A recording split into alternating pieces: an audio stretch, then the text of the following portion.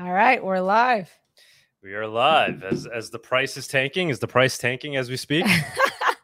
That's correct. How's it going, guys? How's it going, guys? Everybody. Fun time to jump on. I know. Things have been crazy all around. I Humidity, know, right? price, Price is the least of it, I feel like, right? everything. I'm waiting for the bottom. You're waiting for the Let us know when we get there. Hold on, I just want to pull up something over here. Oh, here we are. I think everyone's on. Yeah. Oh, so we're last minute as Oh, I guess usual. someone's coming on. Oh wait, add to stream. I added you. Okay. Sorry. Press remove by mistake. Can you guys see our sign? There was a... All right, good. Okay, let me move to this. How's our lighting? How's our lighting, guys? As you can see, we have a Cheers. cheers. Cheerios. Cheers. You're so stiff over there. Relax. Well, Relax. I feel like I'm Jesus. stuck over here. It's hard with the boom arm in the way. Yeah. Yeah, we're- and Taking then some like, getting I'm used to typing trying to on the drink computer, around the- so I'm gonna look like a little robot. We went and guys. got this fancy equipment. Was it B&H? You are B&H. familiar with B&H? Is that just a New York thing? No. I don't know. I think it might just be a New York thing. I recognize it. What's that? I recognize it. Okay. Yes, it's a really good electronics store in Manhattan. And it's like, Oh, I've heard of it. But it's like, yeah, it's very famous. It used to be famous for camera equipment, and now it's just, they've evolved with the times. But they're pretty awesome. It's like one of the only, at least that I know of, places where you could go and people actually know what they're talking about. They could actually help you and tell you what to get. So it was good. We did that on Sunday. yeah, Sunday. It's impossible to drive into New York these days and actually Yeah. park It's chaos. between like bike lanes and restaurants also being on the street now. And they've just gotten rid of all parking in New York. So I'm just complaining about Just venting complaining. about our New York yeah. experience. Then also it doesn't help that the store is not open. Oh yeah, Yeah. and then they're closed. They're like on closed Saturday and then they Saturdays, close at 2 on Fridays. 2 yeah, on so- Fridays. sorry, Oh. guys, we're boring you with the equipment story. Porkfest is coming up really soon, right? What's that? Porkfest is coming up, right? Yep. Yeah, we're going. Yeah. We're leaving. We're gonna either leave like Wednesday night or Thursday morning. Yeah. It's Yeah. tomorrow night. Yeah. What is that? I've never heard of it. So, you never heard of Porkfest? Oh. It's glad you asked. I guess I would describe it as a libertarian festival, kind of like Burning Man for libertarians. Not that libertarians don't go to Burning Man, but this is like kind of More specific. Yeah, this is like strictly libertarians, I would say, or people that love liberty. Well, the way the whole idea is to try to attract people to move to New Hampshire. Yes. So I've never been to Porkfest. I've been hearing about it for years. But my understanding is like a lot of big crypto people came out of there because they were they were like the early adopters. Because before crypto, when they were doing Porkfest, because I think Porkfest is like 20 years old at this point, or at least 10 years old. A lot of people would just use hard coins and stuff, but only accept coins at Porkfest. So gold or silver coins. So that, they're very like hard money centric people. So then obviously when Bitcoin was invented, a lot of these people were kind of, early adopters. They were the ones following it early in the early days. So I'm curious to see how prevalent Monero is. Obviously Bitcoin's really big over there. I'm curious to see if a lot of people are going to be like, yeah, Monero, or if they're going to be like, it's a shitcoin.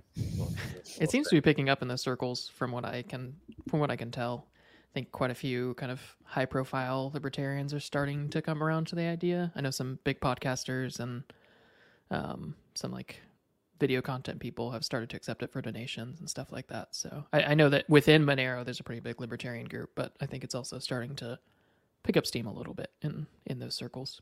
Yeah, I think so too. I'm seeing that as well. That's my anecdotal feel as well. It's about time, right? If not them, who else? It completely aligns with supposedly what they believe in. Especially as gotta Bitcoin remember- becomes more Yeah. government and corporation friendly and all that fun stuff. So Yeah, I'm sweating too because I ran over to Staples down the block to get a cable to plug in. We're a mess. So how's it going, guys? How's everybody else doing? How's everyone Enough about doing? us. I know. Is anybody else going to PorcFest, by the way? I guess obviously not. Otherwise, people would have mentioned it. No. No. Anyone watching? If anybody's watching is going to PorcFest, let us know, please. Please reach out to us. Pork as in porcupine, by the way, not pork, which I was disappointed to learn. I enjoy ribs. You enjoy ribs. I'm sure there will be pork there, but it's just not the theme. So let's go around the room here. Seth, Let me see Seth. Hi, Seth. you want to do a quick intro? I mean, I'm sure most people know you by now, but just like a one-liner. Yeah, sure. I don't know if I can fit it in one line. Let's see. 3 words. I already used my line. Crap. I'm screwed now.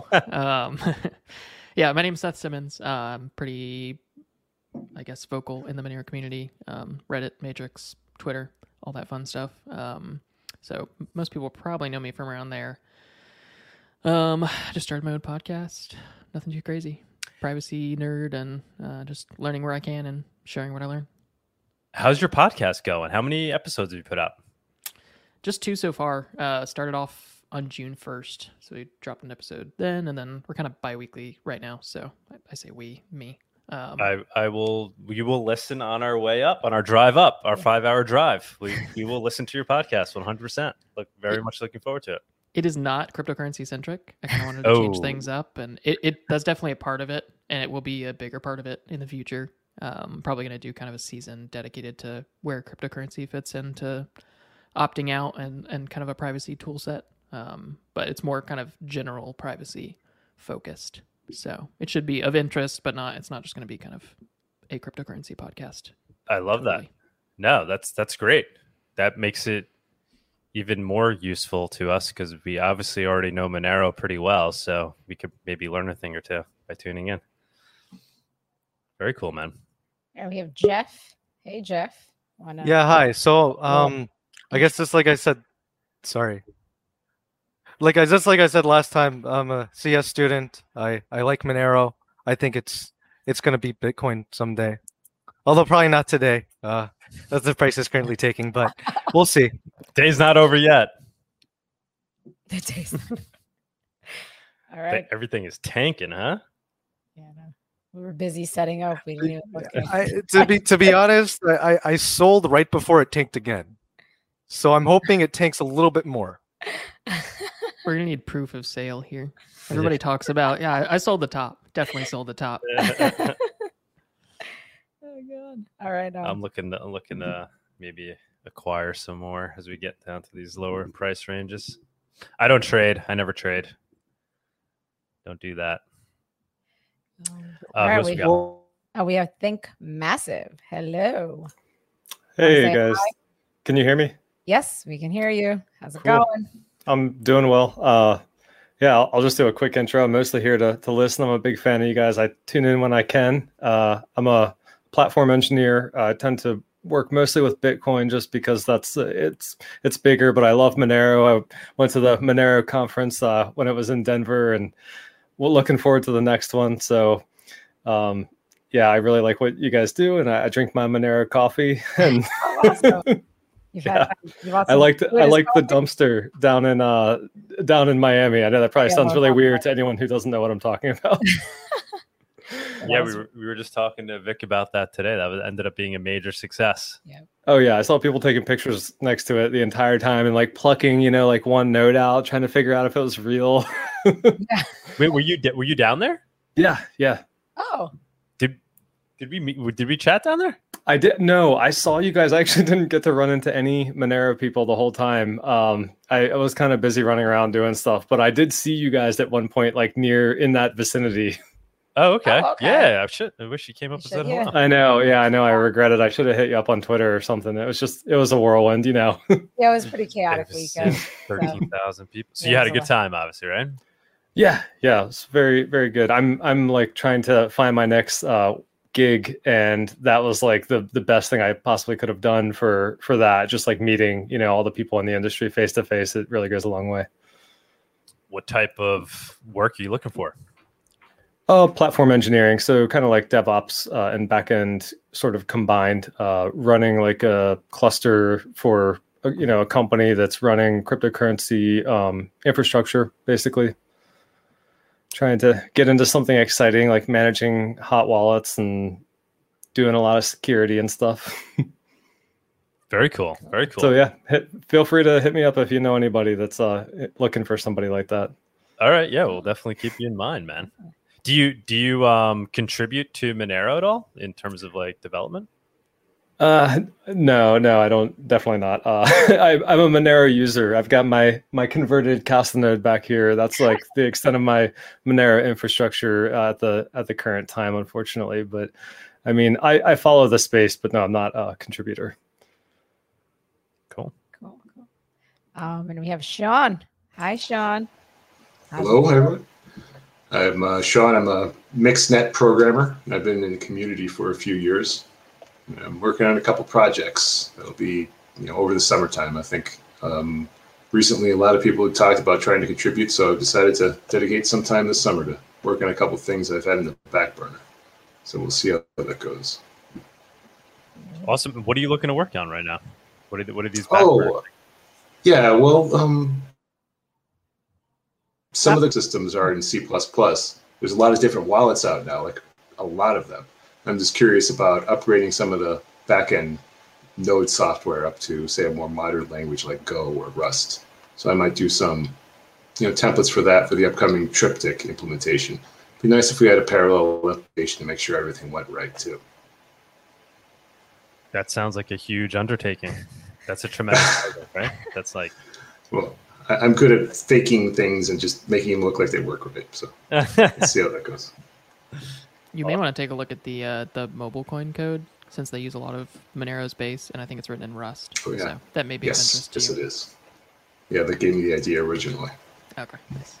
Awesome. Yeah. Some shortcuts. Yeah. Who else we got? We have Nikolai White. Hey, how's you guys doing? How's it What's going? going How's on, it going? man? How's it going? He's a New York local. Yeah, I'm a big fan of your work, and I'm not just talking about what you do here on YouTube. I'm a really big fan of putting yourself out there. I'm guessing you guys do talk about that live on stage, obviously, right? Talk about what? Yeah, you're being in politics. oh yeah, yeah. obviously, yeah. There's no hiding that. Yeah, absolutely. I have not. You would have been one of my constituents if I would have won, right? Absolutely, yeah. That's my district. I live on Sideways Israel, also known as Long Island, and I actually I had a great time. We may or may not have gotten some beers at a local craft brewing location, but no. I'm always big into politics. I was I got into cryptocurrency because of politics. It just led me down a rabbit hole. And I think that it's really great that Monero is top 25 in market cap while not having any dedicated marketing team. It's so decentralized. There's no, the team's dedicated, but the team is all volunteers. So I think it's really, really cool. But you guys know that already. I'm always a big fan of Monero, even though I've never done any direct work for the organization. I've had a conversation with Fluffy Pony. That was a lot of fun. Oh, you did? I don't know if we talked about that. Did he come on your show? You have a show too, right, man?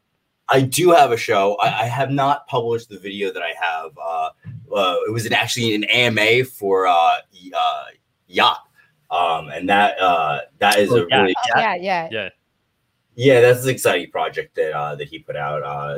Most of you guys know the emoji URLs. I was able to ask him a question. I believe I asked him a question that was pertaining to privacy because that's so important to us all. Maybe I will post that full AMA at one point in time. It was actually hosted on Satoshi Street Bets on Telegram. It wasn't hosted on my own channel, but going forward, I much like the live format on YouTube, and I think I'm gonna do like omni-channel omni-channel interviews where I'm going to be doing developer and founder interviews like live on Telegram and YouTube at the same time. Awesome, man. Awesome. I know we've talked about this before, but probably would be cool to talk about right now since we're in public. How do we get the Satoshi Bets community more involved in Monero?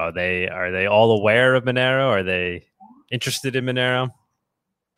You know, that's a great question. The Satoshi Street Bets community is so spread out, and we all have our own little niches.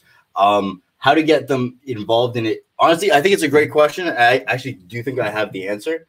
I think that the logical conclusion to being against these sort of financial trappings that we find ourselves in, political, financial, the entire system. I mean, the answer is clearly Monero.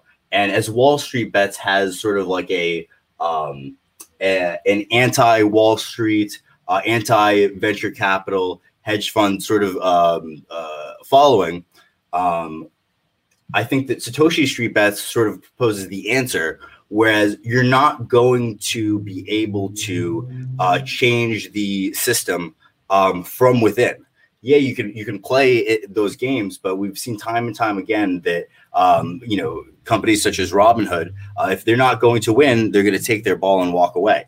And so the only way in which we're going to be able to really have a chance at having any leverage in the situation is we need to expand the cryptocurrency and decentralized platforms and make it so that they have to play our game. And so we don't have to keep playing theirs. So I think that it would be fantastic if, Satoshi Street Bets community and just a lot of people on the internet who is sort of like fed up, and that's why they're coming to Wall Street Bets and Satoshi Street Bets. I think it would be really great if people join together and realize that we have to work together. And I think that there's been some attempts. People have been saying things like you could short squeeze Monero because a lot of people do like to pull shorts out on Monero because it's one of the ones that's less accepted by centralized exchanges, as it's one of the most decentralized coins out there. In taking those shorts out, people want to squeeze the shorts like they did in the Wall Street Bets movement, but it's not necessarily possible if you understand just how large of a float Monero has. It would be, near impossible, unfortunately, but I'd love to see it happen. Yeah, it seems like it aligns with a lot of the ideals of the Satoshi Bets community, in that it's a very disruptive project, Monero, at its core. Yeah, absolutely. Disruptive is a very good word. Unfortunately, they were more aligned with the Dogecoin community. Yeah. I think there was a lot of people because the community is so spread out. I can only take responsibility for myself. I think that there were a lot of opportunists that were seeing the brand as a way in which they were onboarding new people over from the Wall Street Bets movement and sort of educating them in cryptocurrency. And the thing is, when you're bringing new people into a community that has less information than others, it's just it attracts the types of people who might want to exploit them for short-term profits, and more so than educating them. And so it got a lot of people, really in trading. If you can do it well, it can be a very valuable thing. But I think that, instead of, my first advice was just to, take a portion of my paycheck that I don't need every week and, buy it at whatever price. And that's a lot safer for people coming into the community than, attending all of these group chats and having a bunch of different media constantly broadening them, whether it's on YouTube, Telegram, Twitter, all vying for their attention and their funds. And it attracts a lot of, other bad actors or people who want to exploit others for a short-term gain. Definitely. Just dollar cost average. What do, there's we'll get back to you, Nicola. we have Richard here. Hi, Richard. Hey guys, can you guys hear me? Yep, we can hear you. How's it going? Going pretty well. I love the show. I like the new studio too. Oh, thanks. Thanks for tuning in. Tell us a just little bit about yourself. Yeah, I'm a grad student in statistics, so nothing to do with crypto for the most part. But I do like the Monero project, and I really like where it's going. I'm one of those guys who, of course, started out with Bitcoin, realized the fungibility issue and everything, and kind of moved to Monero. So, I mean, I do like the project, and I like where it's going. There's definitely a lot of add-ons I like to add on to the currency. So currently I'm working on building up my programming skills so I can actually help out with the project. I do like the volunteer aspect, I like a lot of aspects about the Monero community right now. And I just hope it keeps you going. Awesome, man. Awesome. Thanks for joining us. Yeah, That's thanks what it's for all tuning about. in. We want anybody that wants to join, whether you're a noob or an OG, No, G. come on down. What type of things are you looking to contribute and add? So mostly because this is a digital currency. I think we should, of course, take it. I mean, of course, you want to be like at the base level requirements. We need to all of the things that cash has, but on top of that, take advantage of the fact that we're on the digital layer and do some automatic procedures. So like programmability, I would like to add that to Monero for the most part. Just some simple stuff to start out with, like automatic payments. Recurrent payments that you don't have to do constantly with transactions. I do think we need something similar to Lightning, but not the same way. It needs to be a little bit better. I don't think you really need channels. I think you can be done with just addresses because it's essentially just like a multi-sig address. But things like that, just general programmability, I think would be nice. Awesome, man. And so you're teaching yourself how to code right now, you said, or you're studying? Oh, no, I've been coding for about maybe like half my life. Oh, okay. So yeah, statistics is very, very computer based. So it's programming is the like base level. You kind of need that. Yeah. But yeah, I mostly use Python and R. So right now I'm just reteaching myself C++ and Rust. Awesome. Well, it's exciting that you're considering Monero as a project that you want to work on. There's plenty of other ones out there, so it's nice to see that you're choosing Monero. Yeah, but there's only one with actual fungibility. Couldn't agree more. Oh, God. And we have Chill. Hi, Chill. How's it going? Hi, guys. How How are you guys? Nice to Good. see everyone. Nice to see you. Want to quickly introduce yourself for those that Sure. don't know you? Yeah. I really like that Richard is working on these automatic payments. I think we need some kind of subscription service for Monero for sure. Definitely. I don't know if there's any other solutions that exist for that. Sean, do you know of anything that's kind of doing that yet or no? Well, a subscription service like that, it's difficult to put that in play right now. The scripts that exists are kind of rudimentary, so they don't support that. It's possible with it's not really done right now, but there are some add-ons that there's some. Well, I don't want to go into particulars, but a couple of brand new things that are just starting up over the last 6 months that do have some programmability add-ons to Monero, but they're still in development and they're not very well going. It would be any things like this if there was like an existing framework or a service that added on top. Say if we had a popular wallet that said, hey, we'll help you manage something, maybe even send you a reminder so that you have to send a recurring payment at a particular point in time. We can add that in. Any of the existing wallets can add that as basic, real simple things. And then you can simply manage a repetitive payment over time that you authorize at every particular interval. It would also kind of make it a little bit easier when it's human intervention rather than some analytical intervention for somebody intercepting and looking for patterns for the same payment over time as well too. But yeah, you need something else. You need some sort of trusted third party right now to be able to say it'll handle the payments independently for you. You know, one thing like that would be nice to add into the wallets, though. That's all. Definitely. I mean, if you think everything's going to subscription service, including food and groceries these days, and I think like crypto not having that is a huge disadvantage if we actually want to use it on a day-to-day basis. Definitely. It's essential. Guys, I was going to jump to the topic of what somebody here was calling the Diego situation. I think we all have to talk about it, right? It's the elephant in the room. The elephant in the room.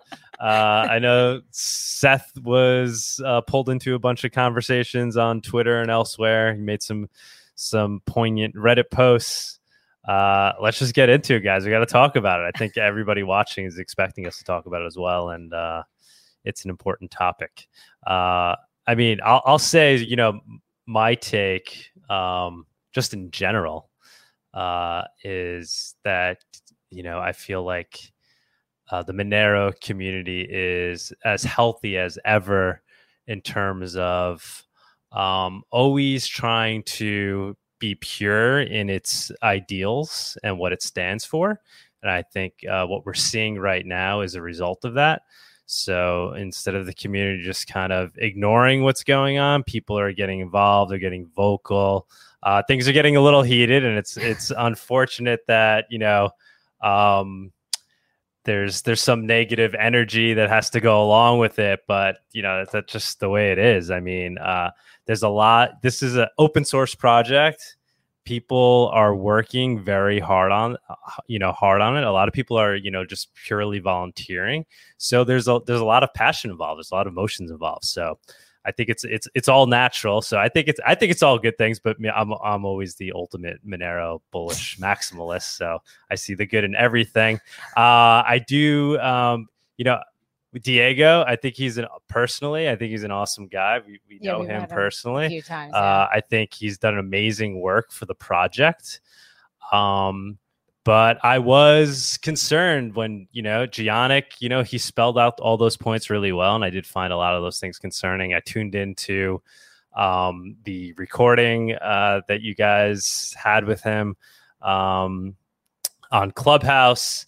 And I didn't really love all his answers. It's unfortunate that he was being grilled. I didn't like that, that it was coming across that he was being grilled. But, it kind of really hit home when he said, he doesn't even hold Monero. And I get he was trying to paint that in a positive light, like he doesn't want to be too tied into the project. But if it's why would you not be I'm not saying all in, but why would you not be holding Monero if you're passionately working on the project? And that's probably not the biggest issue that most people have, but that was like one of the ones that really kind of hit home with me. And then just the fact that he's essentially was working on other privacy coin projects through his company. And once again, I totally understand, his side of it. The guy's got to make money. He's got to make a living. And I totally get that.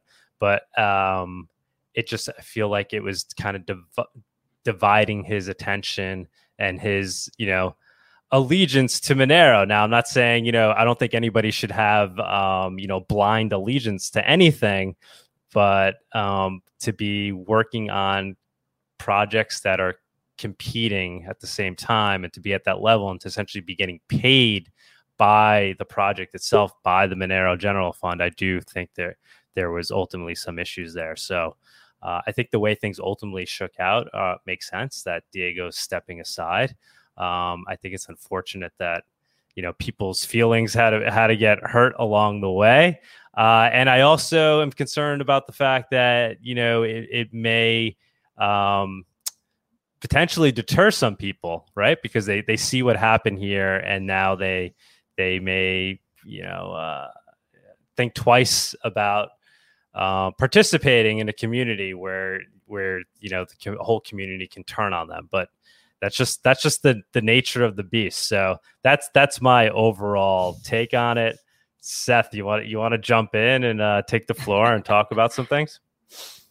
Yeah, sure. I'll speak to it real quick. I think some of the biggest takeaways for me are decentralized communities are really freaking hard. They're really hard. And I think this is something that's just not talked about a lot. And this isn't exclusive to Monero. This isn't even exclusive to cryptocurrency. Really all FOSS projects when they get to a certain size, and not many FOSS projects are the size of Monero, much less Bitcoin.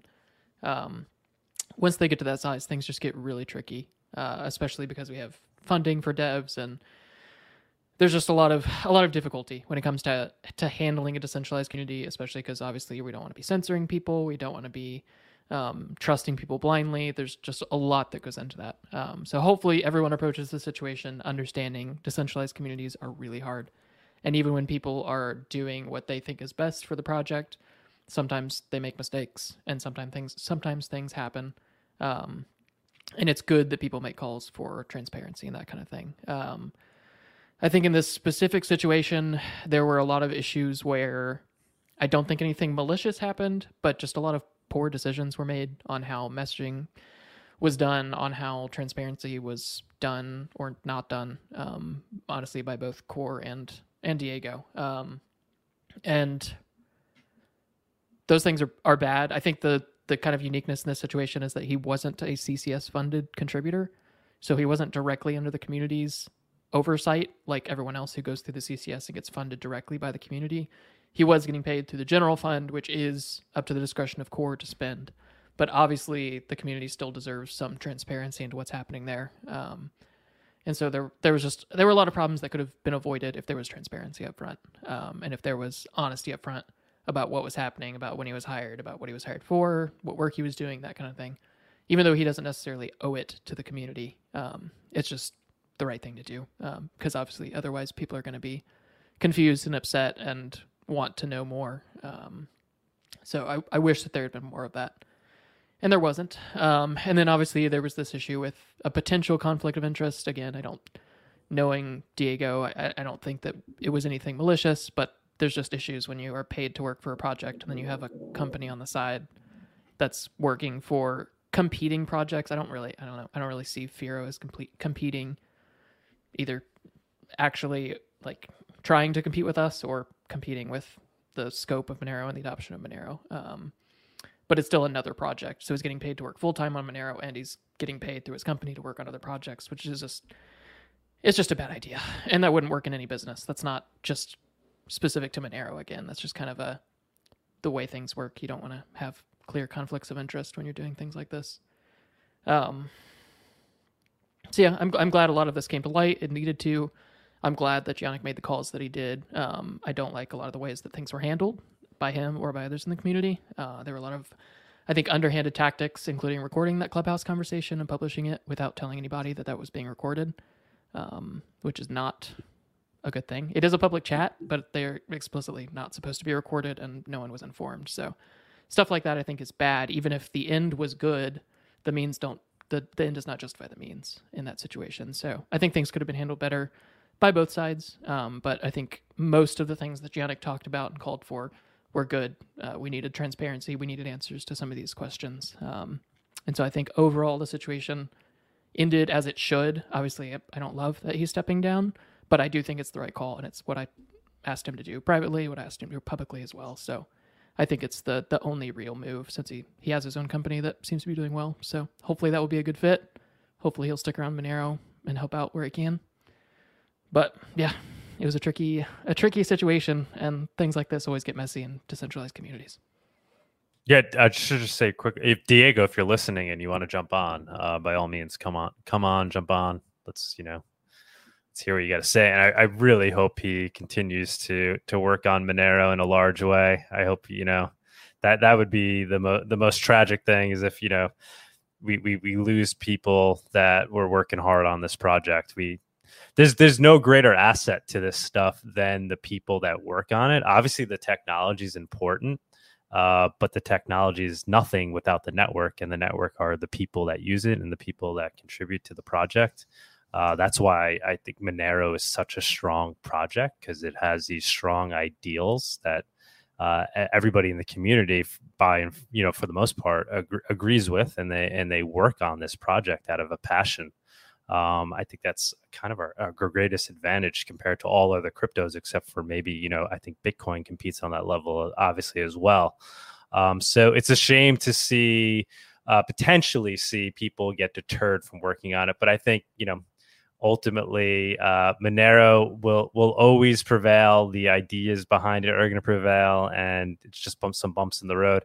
I think with the Clubhouse thing, I totally get what you're saying. I see why the people that were in that room were upset by it, but if Giannic didn't record, like, we wouldn't be having this conversation today. That information probably wouldn't have gotten out there. I wouldn't have listened to it and witnessed it. And at the end of the day, it's kind of like an expectation of privacy thing. You know, anybody that's on Clubhouse should just be treating it like they're on, you know, in a public forum. I mean, it's not a private Zoom chat or something. I get their terms of service are that you're not supposed to be recording, but I would think that anybody's expectation there should be that, you know, anything you say there is basically public information. I mean, it is public. And again, like, he can record that. Anyone can record them. They're not supposed to, but I wouldn't normally really care. And they've been recorded in the past. But it's just something where people need to know that they're being recorded, and know that I think a lot of it was that it seemed like it was used as a weapon to be kind of the final nail in the coffin, rather than like, hey, I'm hopping on and I'm recording, and oh, look, this is some information I can use. So that may be just me misreading that situation.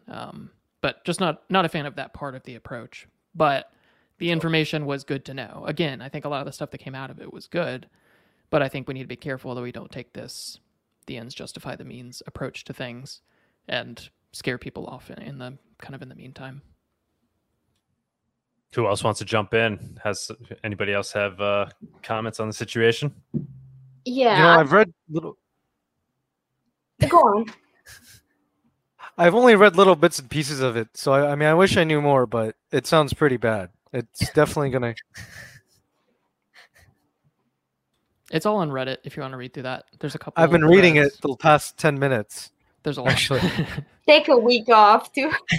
There's like 200 comments on my thread. And like I have so much stress right now. Like, I have so many things going on that I have not read the news. So all I know is number go down. So He definitely knew that news. Yeah, I mean, I don't think that has anything to do with what the strife that's going on in the community. It's just traders trading. When you say it sounds really bad, what were you referring to? Just what we were talking about in terms of. I read a post about something about how there was a bunch of money sent to the general fund, and then now someone wants an audit and something like that. I mean, I read that like last week, but I only looked at it for a couple minutes because I have a lot of I take summer classes, so I am basically doing that 24/7. So I might look for like 5 minutes, but then I don't really see what's going on. But I did see something about how a Diego guy was having issues with the community. Chill. Yeah. Oh, go ahead. I was just going to give a really quick summary. Yeah, go ahead. Yeah, go for it. Yeah. So the thing about the general fund, there have been calls for transparency around that for a while. And I think in either 2019 or 2020, it was said that quarterly reports would be published, and they haven't been. So there's part of it is this general call for that transparency, which is legitimate, needs to happen. There's a specific user on Reddit who's been kind of attacking, trolling in Reddit. I think Archiactive or something. I can't remember his name. He made this post that I would just generally ignore. But the Diego I think situation, I read that one. Yeah, some of the points are legitimate, but he is very much attacking Monero through how he's talking in Reddit. But the Diego situation was basically he was employed full-time through Core and being paid from the general fund to do work for them. That work was never really clear. The role was never really clear. It wasn't announced when it started.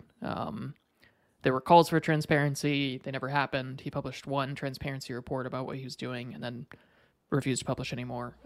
So generally the issue was he worked for Core and refused to share kind of what he was doing publicly, even though a lot of us saw some of the stuff that he was doing behind the scenes.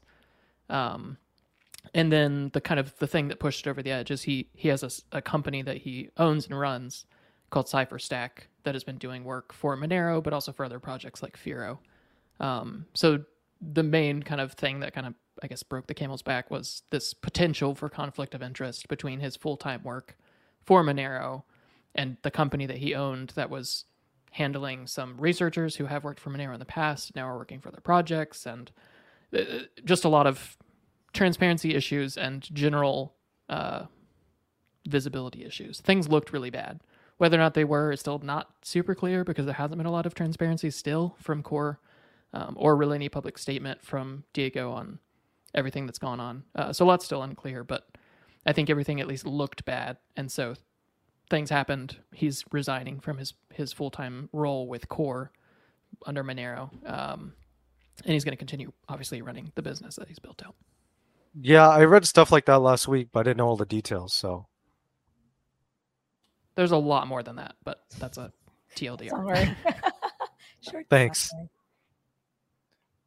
Chill, you want to jump in? Yeah. So my takeaway was that we're kind of seeing that we are having all these centralized expectations from decentralized projects, right? And I mean, if you look at the issues from zoom out a bit, you can see that, okay, researchers don't have a paycheck. That seems to be an issue, right? But that's a centralized perk, so to speak.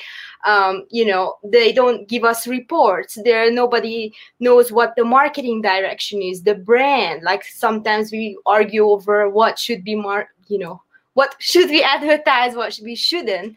So I just want people to consider that, because I've seen a lot of comparison with Dash and Zcash, and those projects are centralized. And they have Zooko, for example, who will tell you, hey, you need to produce a report by 6 p.m. This is the marketing strategy. This is how much you're getting. Like, there's more accountability in a centralized setting that we are kind of used to, and we are expecting it, even though this is decentralized. And thank God we don't have leaders. Like, thank God we don't have someone to, and so it's all just a big experiment. And we're just watching it unfold. And to me personally, it's a miracle that it's working and it's so efficient, considering we don't have any full-time employees, no one's paid. I mean, it's just mind-blowing that Monero is even functioning. Yeah, it's crazy, and it's purely out of passion. Like you said, I mean, some people are getting paid in ways, we have a sponsor for this show, but I mean, the amount of effort we put in this thing does nowhere near matches the reality of what we're getting. I mean, compared to like what we get paid during our day jobs and the effort we put there. I mean, we put a lot of effort into this, and it's purely out of love and a passion for Monero. And I know it doesn't sound crazy to you guys, because you guys all are doing the same thing. And there's so many other people that are working even much harder than we are, and at a whole different level in terms of the amount of brain power they're putting into the things that the devs are doing. And a lot of these guys just working anonymously, and really for a lot of them for no pay at times. It's just amazing. It's a beautiful thing. So like I said in the beginning, so to see this happen, it's unfortunate for all the reasons we're talking about, but it's a byproduct of a decentralized open source project that's working. Sean, what do you think? Give us some wisdom. Well, I can, I know Diego. He's personality. He's a very, very cool guy, very, very smooth. He connects well with just about everybody. And when you have a lot of people who are, this is an international team, not just international, this is an entire worldwide team of people here who are making Monero happen. And when you have a lot of people who speak different languages, come from different backgrounds, you can get a lot of, miscommunications, different ways of talking. If something goes wrong in one area, you get frustrated, and it's really hard to meet and talk to new people. But Diego's always stepped up in that. He's always been there to let everybody know, hey, let's enjoy what we're doing together. And it's not often you have somebody like that who is really committed to making sure everybody gets together and hang out. And so I think everybody respects him and just likes his personality. And so, if he's not going to be in this, keeps connections alive. So I think everybody who knows him will be happy for him, and we'll keep in contact with him. We think he'll be doing okay. So. Awesome. Yeah, totally agree. And I think he'll come back around. I mean, that's what I think. I mean, that is kind of how things go nowadays. I mean, there's a cancel culture that exists. So I mean, you do one little thing wrong and you're exiled forever, whether it's from an educational community or the Monero community in this case. And this guy, Archie Active, has been really posting a lot of bad things about Monero on the subreddit. So it's not going to look good for a while. Yeah, that's an internet issue too, right?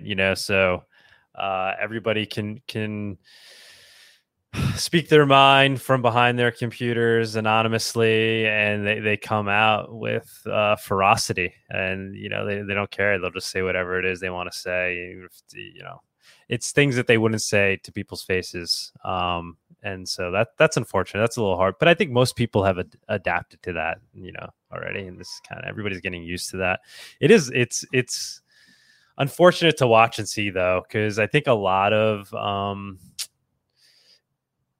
people just aren't as cordial on the internet, and it's hard to watch sometimes. Like when I ran for Congress, right? I mean, it was disgusting, the things that people would do and say to you. And so to watch that, in when it was all going down, people yelling at each other, it's hard to watch. So my advice, anybody that's watching, just think twice before you type things too. I mean, there's people on the other side. There's people, think about people's feelings. Like, yeah, you're just typing into a box, into a computer, and it's going off to people with fake names, but there's real people behind those names. And there's nothing wrong with just trying to be nicer. I mean, it's just going to help. It's going to help the community too when we have that culture of acceptance. The fact that you don't have to fear.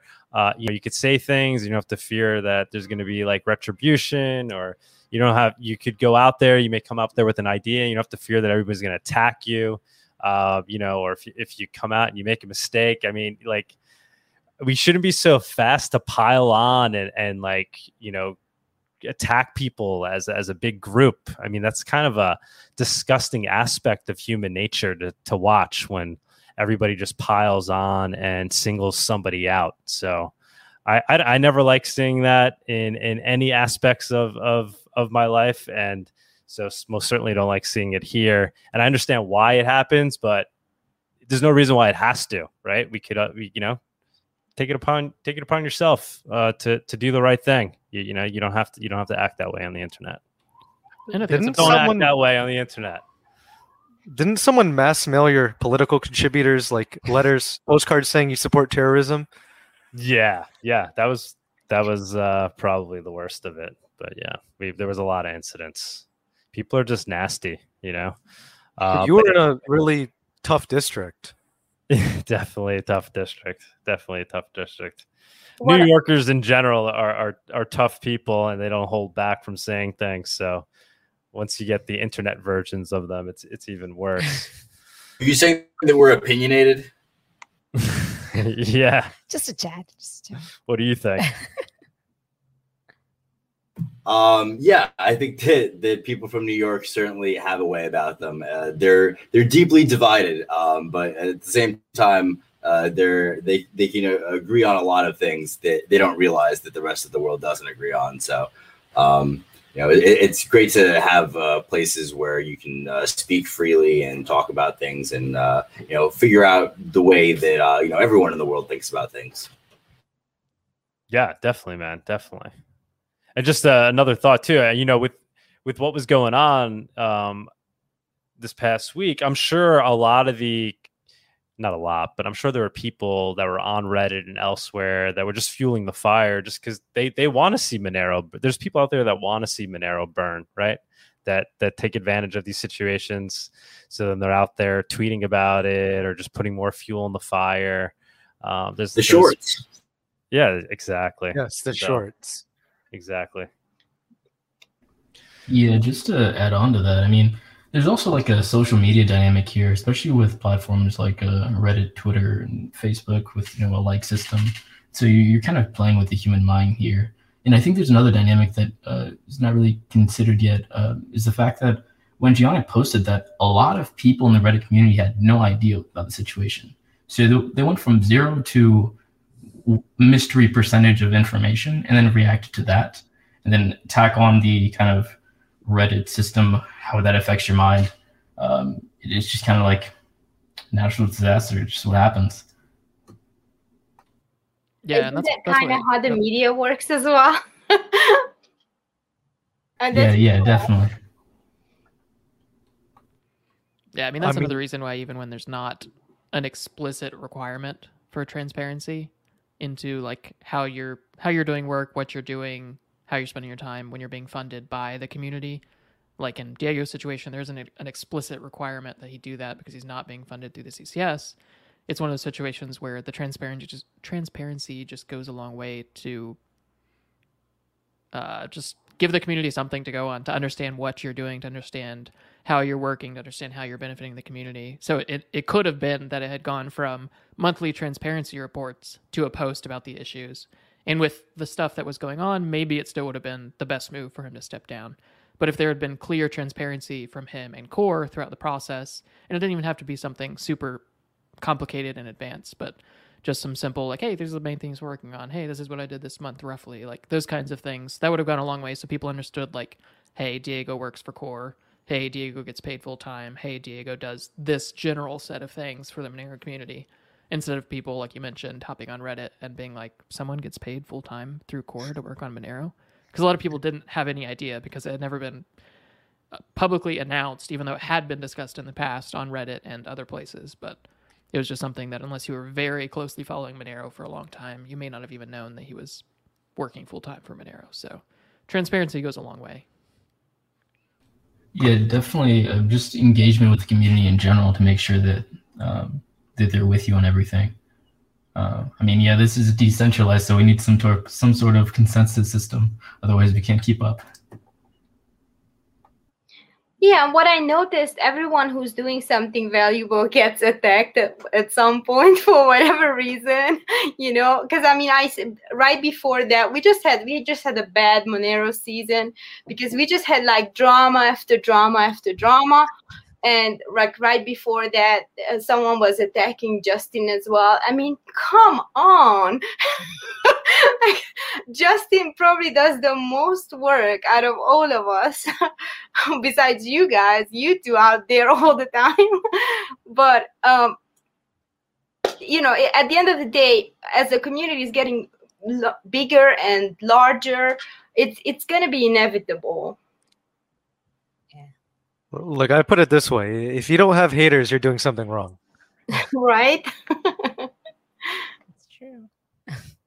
Oh, thank God. Now you tell me. I feel so relieved. What, you want everyone to love you? I love everybody, or at least I try. You know, it's their actions I don't always love. I'm nice to people who are nice to me. So what else you guys want to talk about? Is there more things to say about these issues? I think from my end, I would just like to keep Clubhouse for the newcomers as a friendly vibe. And when you have a telenovela or something important that needs to be discussed by the whole community, given we are a privacy community, I think Jitsi would be a better option. A lot of people even mentioned that you know, they can join. They don't use these closed source platforms. And, you know, I think I just want to make it public that is not what we started for. It's basically for Bitcoiners or other people who are just hanging around Clubhouse to pop into our room. And we are the welcome to Walmart people to kind of explain what Monero is. Good way of putting it. Yeah, you're saying those type of conversations that were had should have been had on a different type of platform, on like Jitsi or something? Yeah, so everybody can join. I mean, it's an important conversation. There were some valid concerns. So I don't understand why have that conversation. I mean, first of all, why have it on Clubhouse? Yeah. I guess it just happened that way. I don't think it was anybody's intention. I don't think, you know, Giannick didn't plan it to happen that way. I think he just saw an opportunity. At least that's my interpretation, but who knows? I spoke to him today. You know, I want to say too, you know, I really like Giannick as well. You know, we've met Giannick in person. He's helped us out with this show. Yeah. Guys, you know, like all of you, you know, he's super smart. He really understands Monero. he has like a really good ability at like, he's like a Monero investigative journalist. Like he really just like knows the inner workings of what's going on. He has very good ability at like having tabs on what's going on. So I think he's a great resource to the community. I think he was a little harsh. He was definitely a little harsh, and it was maybe he'll change his tactics a little bit, but overall he's definitely a major asset to the community. You know, it's something I might like to see. I saw recently CryptoZilla. CoffeeZilla. Sorry. He'd made a video regarding some stuff involving Tether. And I think it would be really interesting. He likes to cover, controversial stuff related to financial things. And maybe it would be interesting for someone like him to cover this incident. I know that he has a pretty good following. Okay. Yeah, I don't really know much about that guy. He's like a investigative type reporter. He investigates like online scams. Oh, okay. yeah. Okay. He's got coffee in the name, so maybe he'd like to do a sensitive live. Do this. Yeah, let's jump topics, guys. What else do you guys want to talk about today? A lot of talk about R in the chat. Talk about what? R coin, everyone's favorite coin. Okay, Yeah, okay, people were okay. asking here, what's the difference? I think Massive had something to say. I was gonna mention something on a different topic. I don't know. I feel like I didn't know much about Rcoin, and I heard about it on here and looked into it, and it seemed like a scam because there was a giant pre-mine. So I just kind of wrote it off after that. Sorry if you guys like it.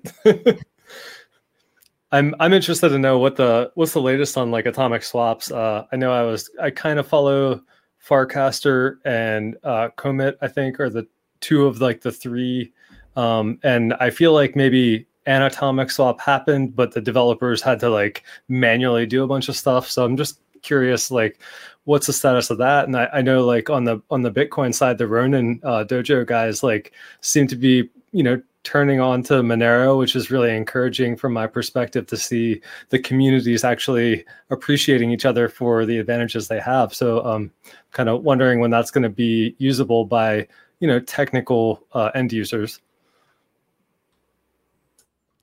Yeah, so I think it's Samurai Wallet who are the ones who are working on atomic swaps, and they're looking into using the Commit backend because that's the one that's the closest to being functional.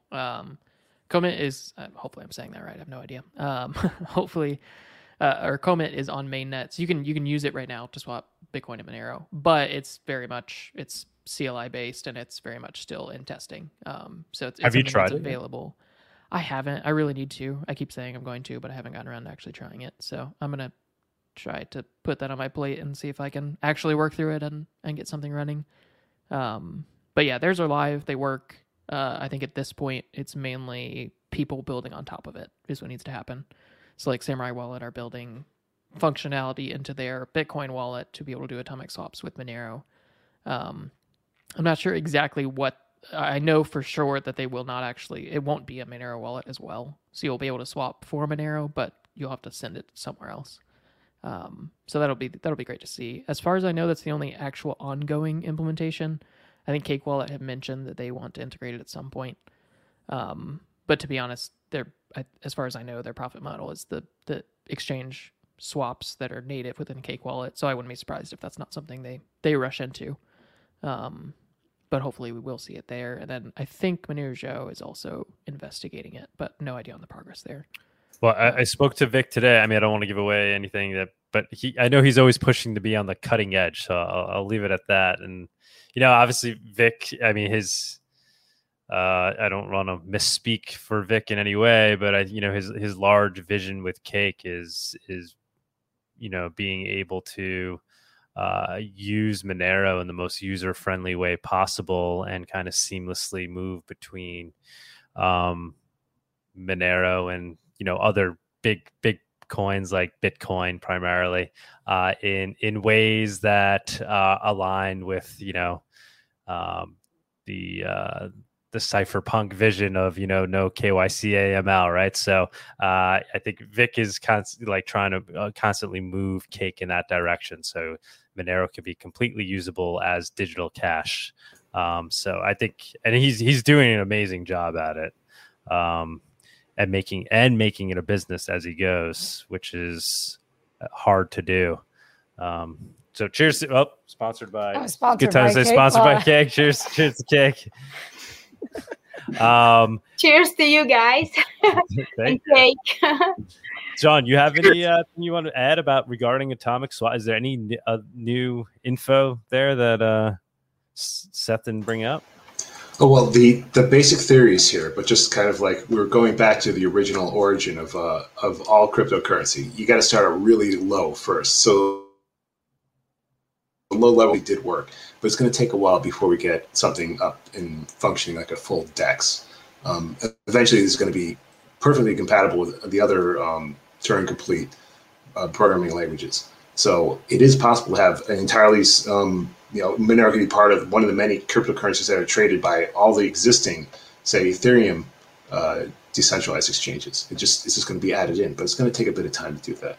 Monero is going to specifically have to worry about difference in fungibility between different coins and UTXOs that you get from other locations. Monero automatically brings that. So any other side is going to want to have the same level of quality, and that's not a trivial task. It's going to take a lot of time, but everything's there. It's just a matter of taking what's already existing and building it all together to add Monero into everything else. And that's going to be a pretty bright future for Monero because it's so beautiful in every other way that you can basically upgrade all the other investments with all the properties of Monero anytime you want. So yeah, the sky's the limit on that.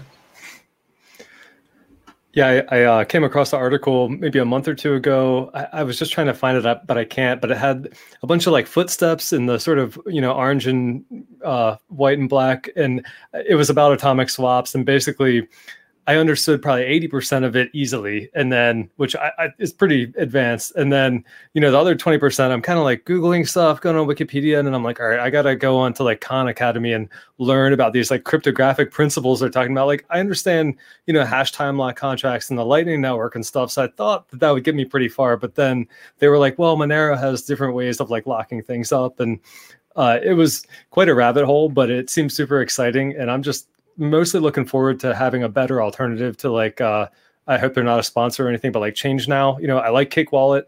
Not so much a big fan of the current exchange services that are available there. They're just like a new Shapeshift, and I worked at Shapeshift a long time ago. Like, I know how that works. It's a custodial exchange. They have a support desk. The last time I did a Change Now thing, there was a bunch of congestion on the Monero network, and like I got like 20% less Monero than I thought I was getting. So I haven't done any exchanges since then. So if we can make it, cryptographically guaranteed, that's like really what I'm looking forward to.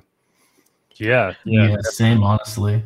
For the same reason, I'm actually only using local Monero for straight fiat to Monero transactions. How about, sorry, man. I was going to say Thorchain, I think, is another good thing to talk about. Yeah, that one definitely seems really interesting. Yeah, it seems like it's like a very good balance between, being decentralized and trustless and also being user-friendly. Unless I'm missing something there, it seems like it's doing that quite well. Do you guys have opinions there as to whether or not we should trust and use Thor once they add essentially swaps between Bitcoin and Monero? Well, I think if you're just going in and out, then it's just fine. But I wouldn't hold like anything that you value for long term with a third party. Yeah, it's important that people know it's not atomic swap based. It will not be atomic swap based. It is technically custodial. Basically, hopefully I say this right. I've been looking into them and trying out Thorchain quite a bit, just trying to make sense of what it is, but is essentially custodial with a rotating set of multi-sig wallet holders, and those wallet holders have to put up their native token, which I think is Rune, as kind of a bond for the assets that they hold, and they have to have an oversized bond for the amount of assets that they'll hold, and I think it's 26 at a time multi-sig key holders, but that number could be wrong. But that's kind of the core of it, is they're the actual custodians of all of the coins that are in Thorchain as you're swapping around. So there is still some risk. Obviously, it should be low. I think it is an interesting balance between decentralization, custodial versus non-custodial, and it's an interesting way to do cross-chain swaps. I just like with anything else like this, I wouldn't trust them with your money. I wouldn't keep money in wallets around that. I definitely wouldn't say like invest in Rune or anything like that. But once they add Monero, which they've said they're adding it, I haven't seen any progress for a while. But once they add Monero, I'll definitely be testing it out. It could be an interesting thing that you can use to swap between chains that don't have atomic swap support. I would definitely say if you can, use atomic swaps anytime possible, because those are completely non-custodial. They are completely trustless. You cannot lose your funds unless obviously you mistype an address or something. But the actual swap will either succeed perfectly or fail perfectly, and you will either get the funds that you're swapping for, or you'll get your own funds back. So atomic swaps are definitely kind of the gold standard of trustlessness, but there is definitely still a place for different approaches along the spectrum of trustless to trusted. So it'll be interesting to see what they do. Yeah, I think that's an important point. Oh, go ahead. I also mentioned, I also mentioned with Justin a couple weeks ago about Incognito. Although Incognito is not as secure as Thorchain's custodial system, as I said, if you're just going for an in and out, I don't see why not. I mean, people still use centralized exchanges, and we have, for the most part, not had many problems, with some exceptions like Mt. Gox, but we won't talk about that. From my experience, I wouldn't recommend using Incognito. They may roast me. I don't know. I don't like the approach. It's custodial entirely. It's an approach, but I don't love the way that they handle things, and I don't love the actual technical implementation. So I would be very wary of using it personally. It's like between using TradeOgre and Thorchain, I guess. Since it's an entirely custodial bridge, you're using a centralized exchange. It looks decentralized on the surface, but it's an entirely custodial bridge. So it's not actually. They could steal funds. They could just become insolvent. There's lots of things that could happen. So if you want to use it, sure, but it's not something that I would recommend. Yeah. Yeah, I think you mentioned an important point, Seth, which is it's a spectrum. I mean, even atomic swaps that appear to be totally decentralized, like you, I think Sean mentioned, there's not a DEX yet. Well, once you have a DEX, like that's an interface that you're trusting someone, and there's developers behind it. Like you're basically always trusting somebody. But and I know that you guys know more about Thorchain than I do, but my understanding is it's kind of like a rolling federation, and federations are like in the middle ground there, but far better than like a single custodial party. Yeah, it seems to be a well implemented custodial decentralized exchange.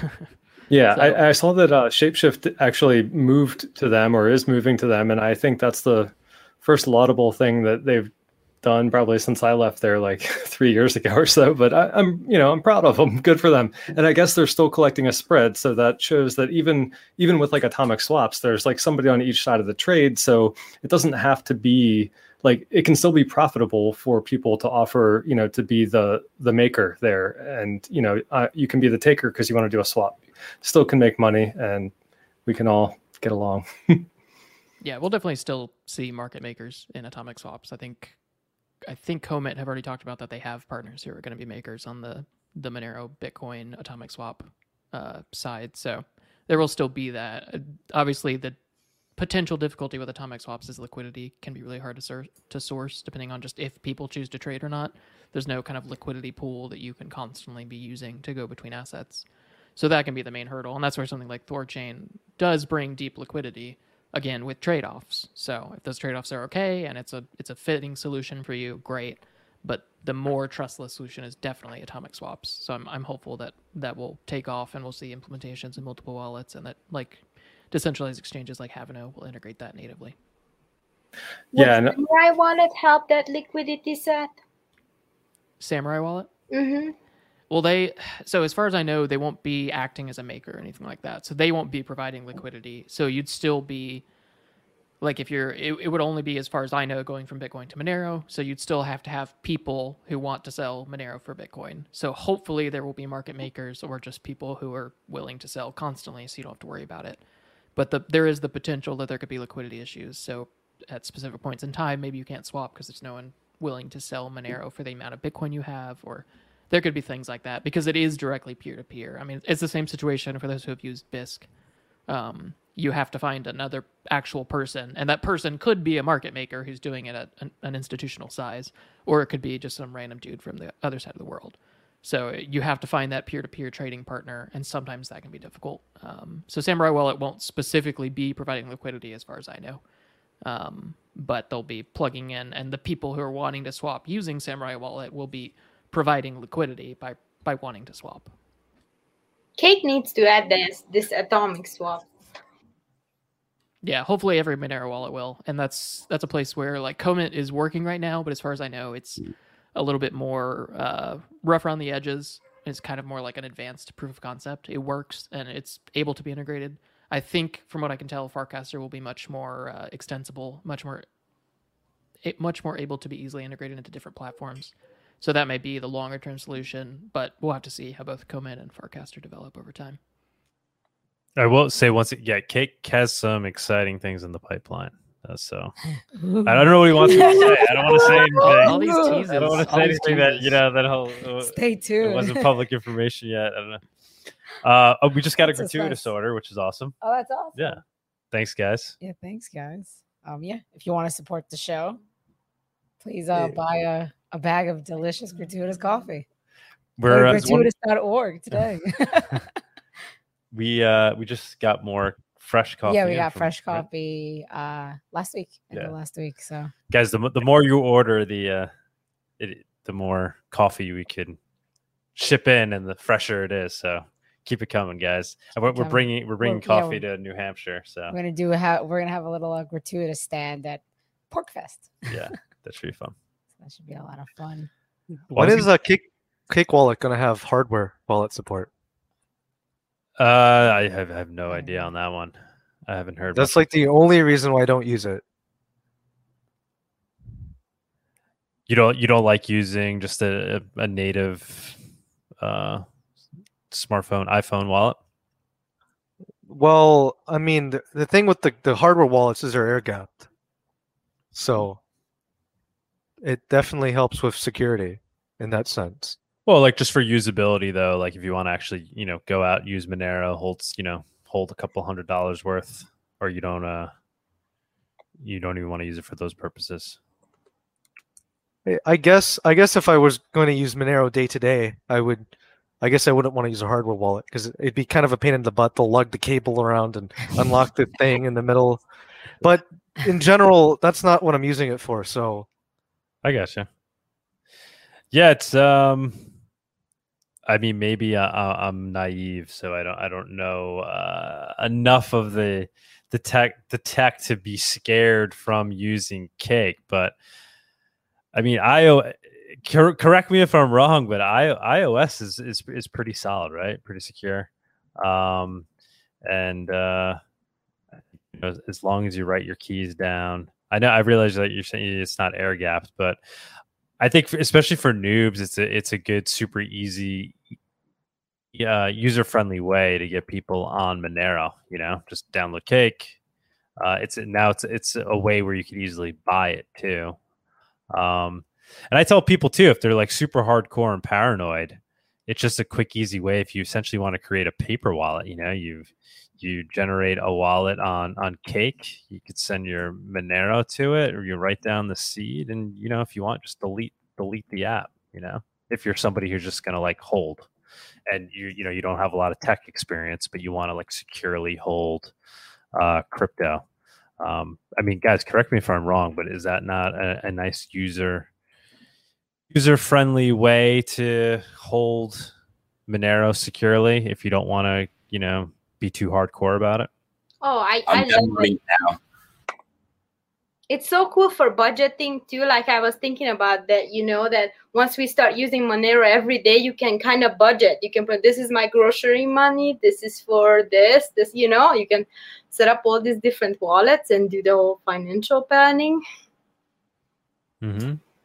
You can connect to your own node too. It's decent for technical users, and I believe it's open source. I don't think there's any way to verify that the binary that you're getting from the App Store is what's there, but that's a deficiency of Apple, not the Cake wallet. So right, exactly.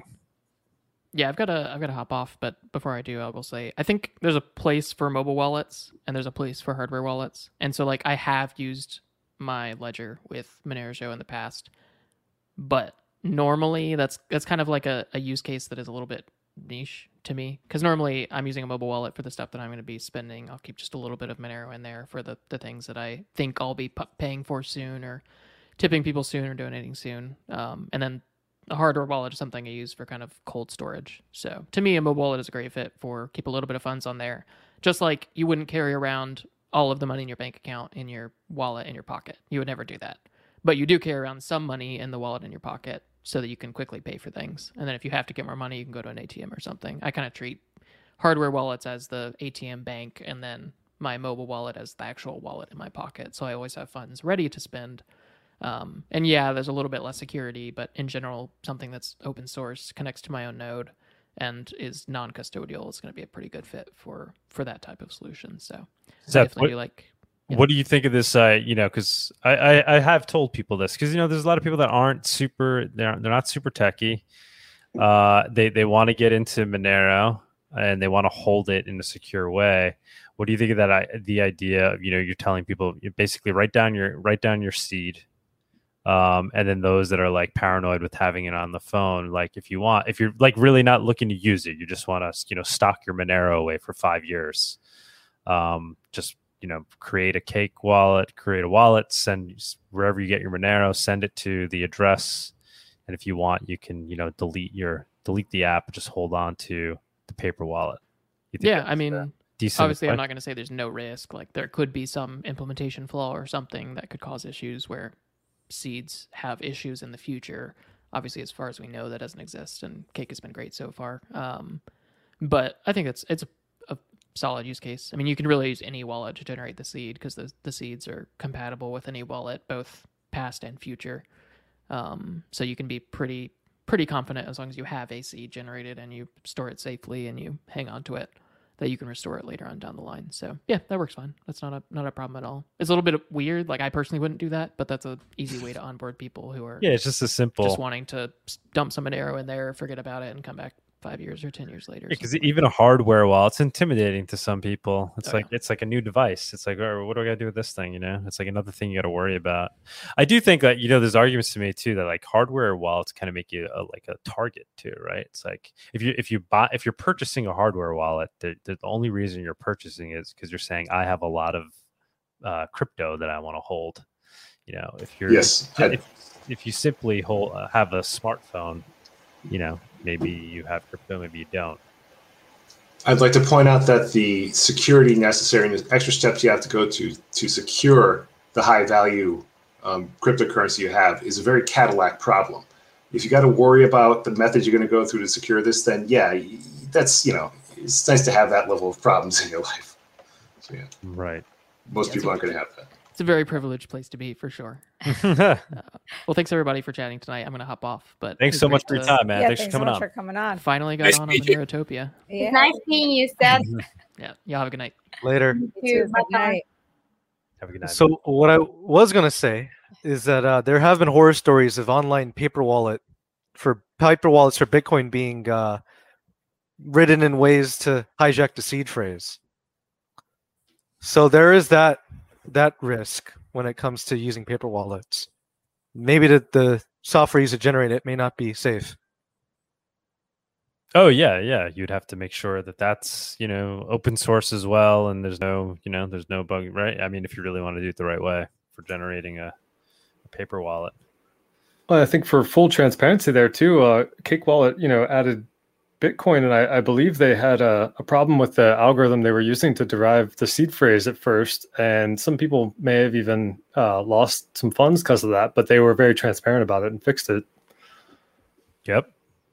And then I think they refunded anybody that did lose, that lost funds, right? I think they reached out to people. Yeah. Reach out. Yeah, I mean they've I guess mistakes happen, but the fact that they're transparent, that's obviously a nice thing to see and expected by the Monero community. I mean that I think that's been beaten into cake, right? They know that they can't do anything, take any steps without being completely transparent with the community. The Monero community will just hang them, The Monero community is great at that. Think Massive. I just want to ask you, because you said you worked at Shapeshift, right? Yeah, I did. How was it working with Eric Voorhees, or did you talk to him at all? Is he a Monero? We interviewed him on here on Monero Talk when we were MoneroCon. when we were in Denver at MoneroCon. Oh, okay, cool. I want to rewatch that. I don't remember everything. Yeah, it was short. It wasn't a very long said, but do you have any feel as to how into Monero he is? I mean, I really like the guy. I love everything he says. He's like such a, he's a true believer in what all this stuff stands for, as far as I can tell from anything I've heard him say. And I like the fact, that he's not like some super maxi, obviously for his own reasons, right? It's how he became a billionaire, is because, he's created these on-ramps between all these coins. So he obviously is not just strictly a Bitcoin guy. But I love the way he talks about crypto, and the things he seems to care most about align very closely with what Monero is. So I'm just curious if you ever heard him like talking about Monero, or if you have. Yeah, I mean, I can tell a quick story. I hopped on to this show a while back. It was when you guys were selling coffee like on the street in New York. And but I'll retell this story real quick from Shapeshift, which is that like, the security guy there had, if you violated some security policy, he would, and someone called you out, say you left your computer unlocked, someone could come up and like message him or somebody from there to kind of prove, okay, you broke a security rule. And then you would get dunced, and you'd have to wear this dunce hat around. And then whoever called you out got to wear the Monero medallion. So it was like a prize, I mean, it's definitely viewed as a very, like in a very good light there.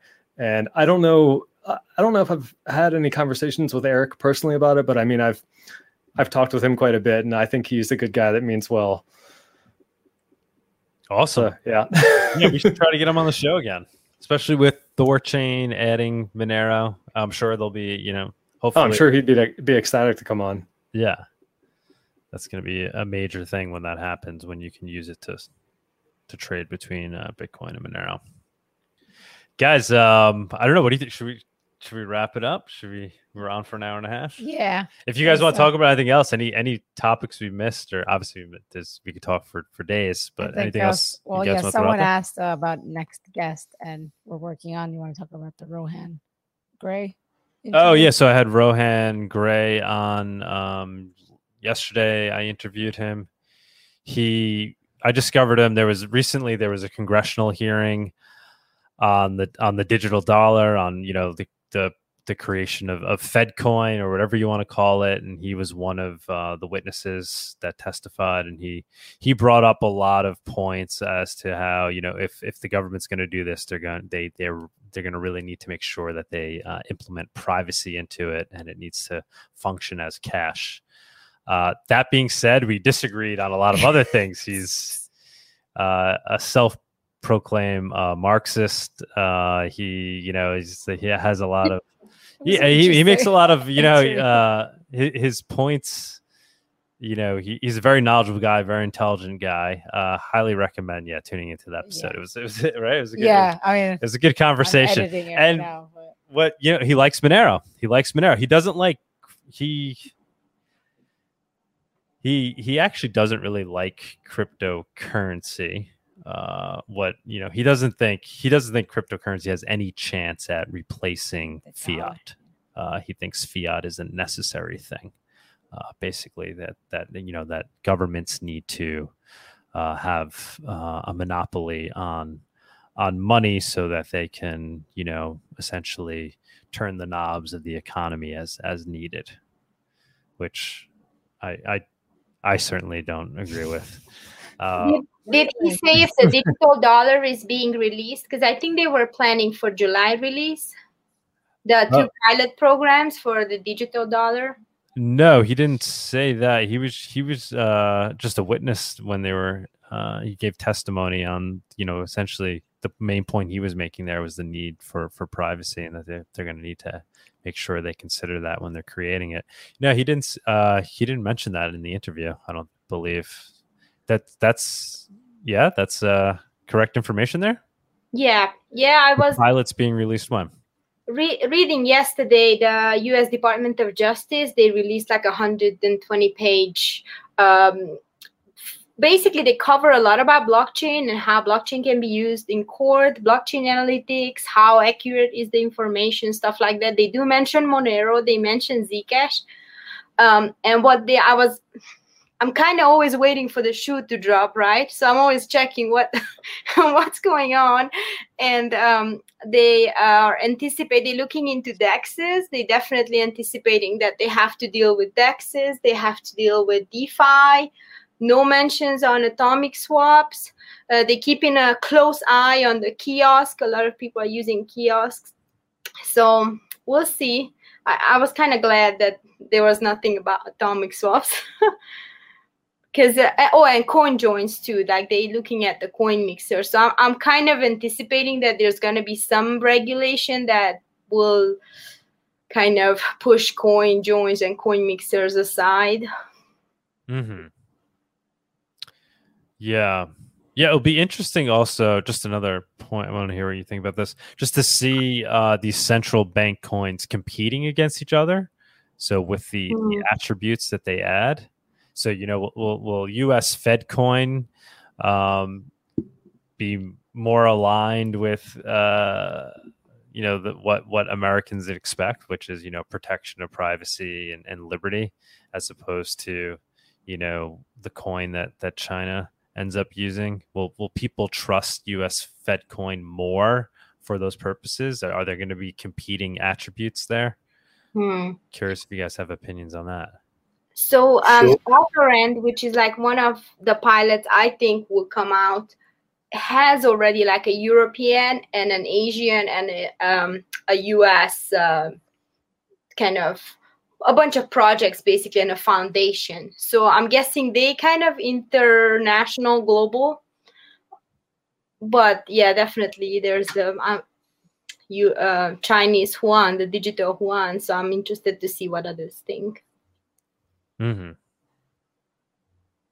Yeah. Anybody else want to chime in? Sure. Yeah. In regards to this Fed coin, I think that it's really interesting because despite our government's best intentions, the Constitution clearly states that we have a right to privacy, and unfortunately, what it's been done is they've allowed private companies to sort of spy as much as they can, and we give over our rights every day through deciding to interact with modern technology, and all of this information is sold to anyone who wants this. Not that difficult to buy data. It's just about money, and I think that it's really sickening that people allow the information of our lives to just be sold in bulk to people when we have a right to privacy. There's no real way of opting out at all. That is kind of one of the pitfalls of the Constitution, was that the Fourth Amendment was only referring to government actors and not necessarily private companies. So the only real way to regulate what you're describing is through law. And we're just not quite there yet. Well, I think there's a lot of ways to address that sort of thing. I think that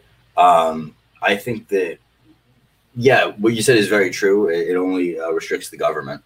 But I think that what the government that's being put in place, or that we agree to participate in, should be upholding is our negative liberties.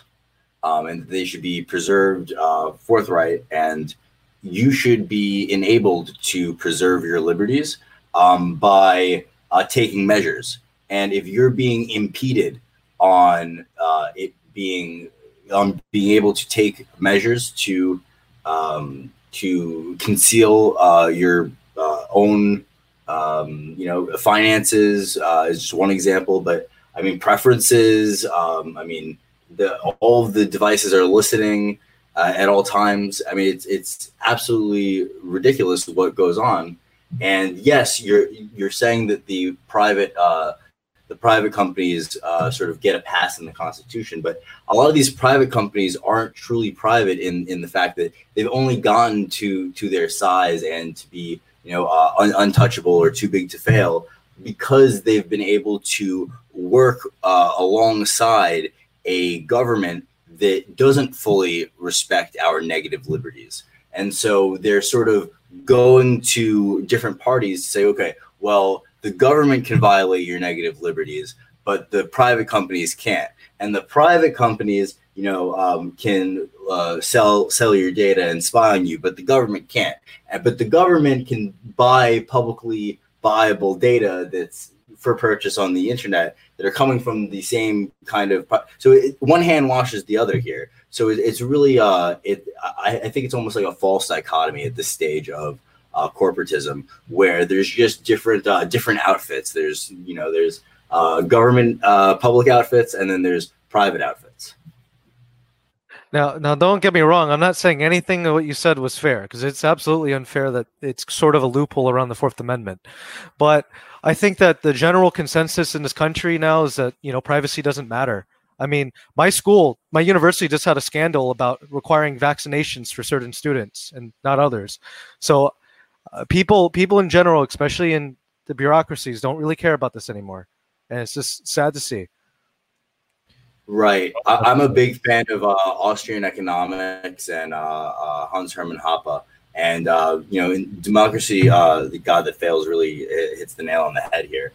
I don't think that important decisions should just be left up to consensus. As much as I think consensus is valuable in certain things that are pertaining to issues of negative liberties where we have no choice but we live together. We live in a society.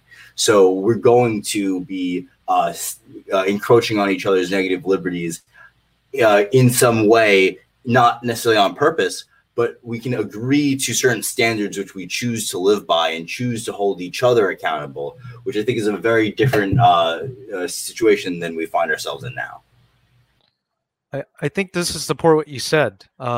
Couple things. The Constitution doesn't mention democracy, and a lot of people are mistaken about that because they always say, our democracy is under ruin, and then we need to have democratic socialism to save us from the corporations. And then I guess the leading question to ask though is if you wanted to hold a vote to whether or not we should have $1 million in our bank accounts, it would probably pass with an absolute supermajority because no one would say no to that.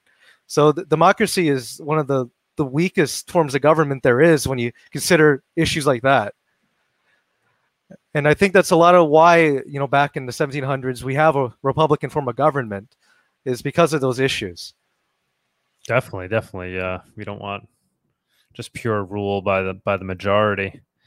I think another point to be made, obviously, so Monero, it's essentially a cypherpunk or crypto anarchist project, and the belief there being, let's put it into code. Let's create something that's unstoppable. Let's program privacy and liberty into the protocol so we don't have to ask for permission from governments. We don't have to, lobby governments. We just go and do it, and then governments have to deal with it. And it's going to force governments, and in particular the United States, to compete with it, because now here you have this option, right? You can opt out into Monerotopia. Nobody can stop you.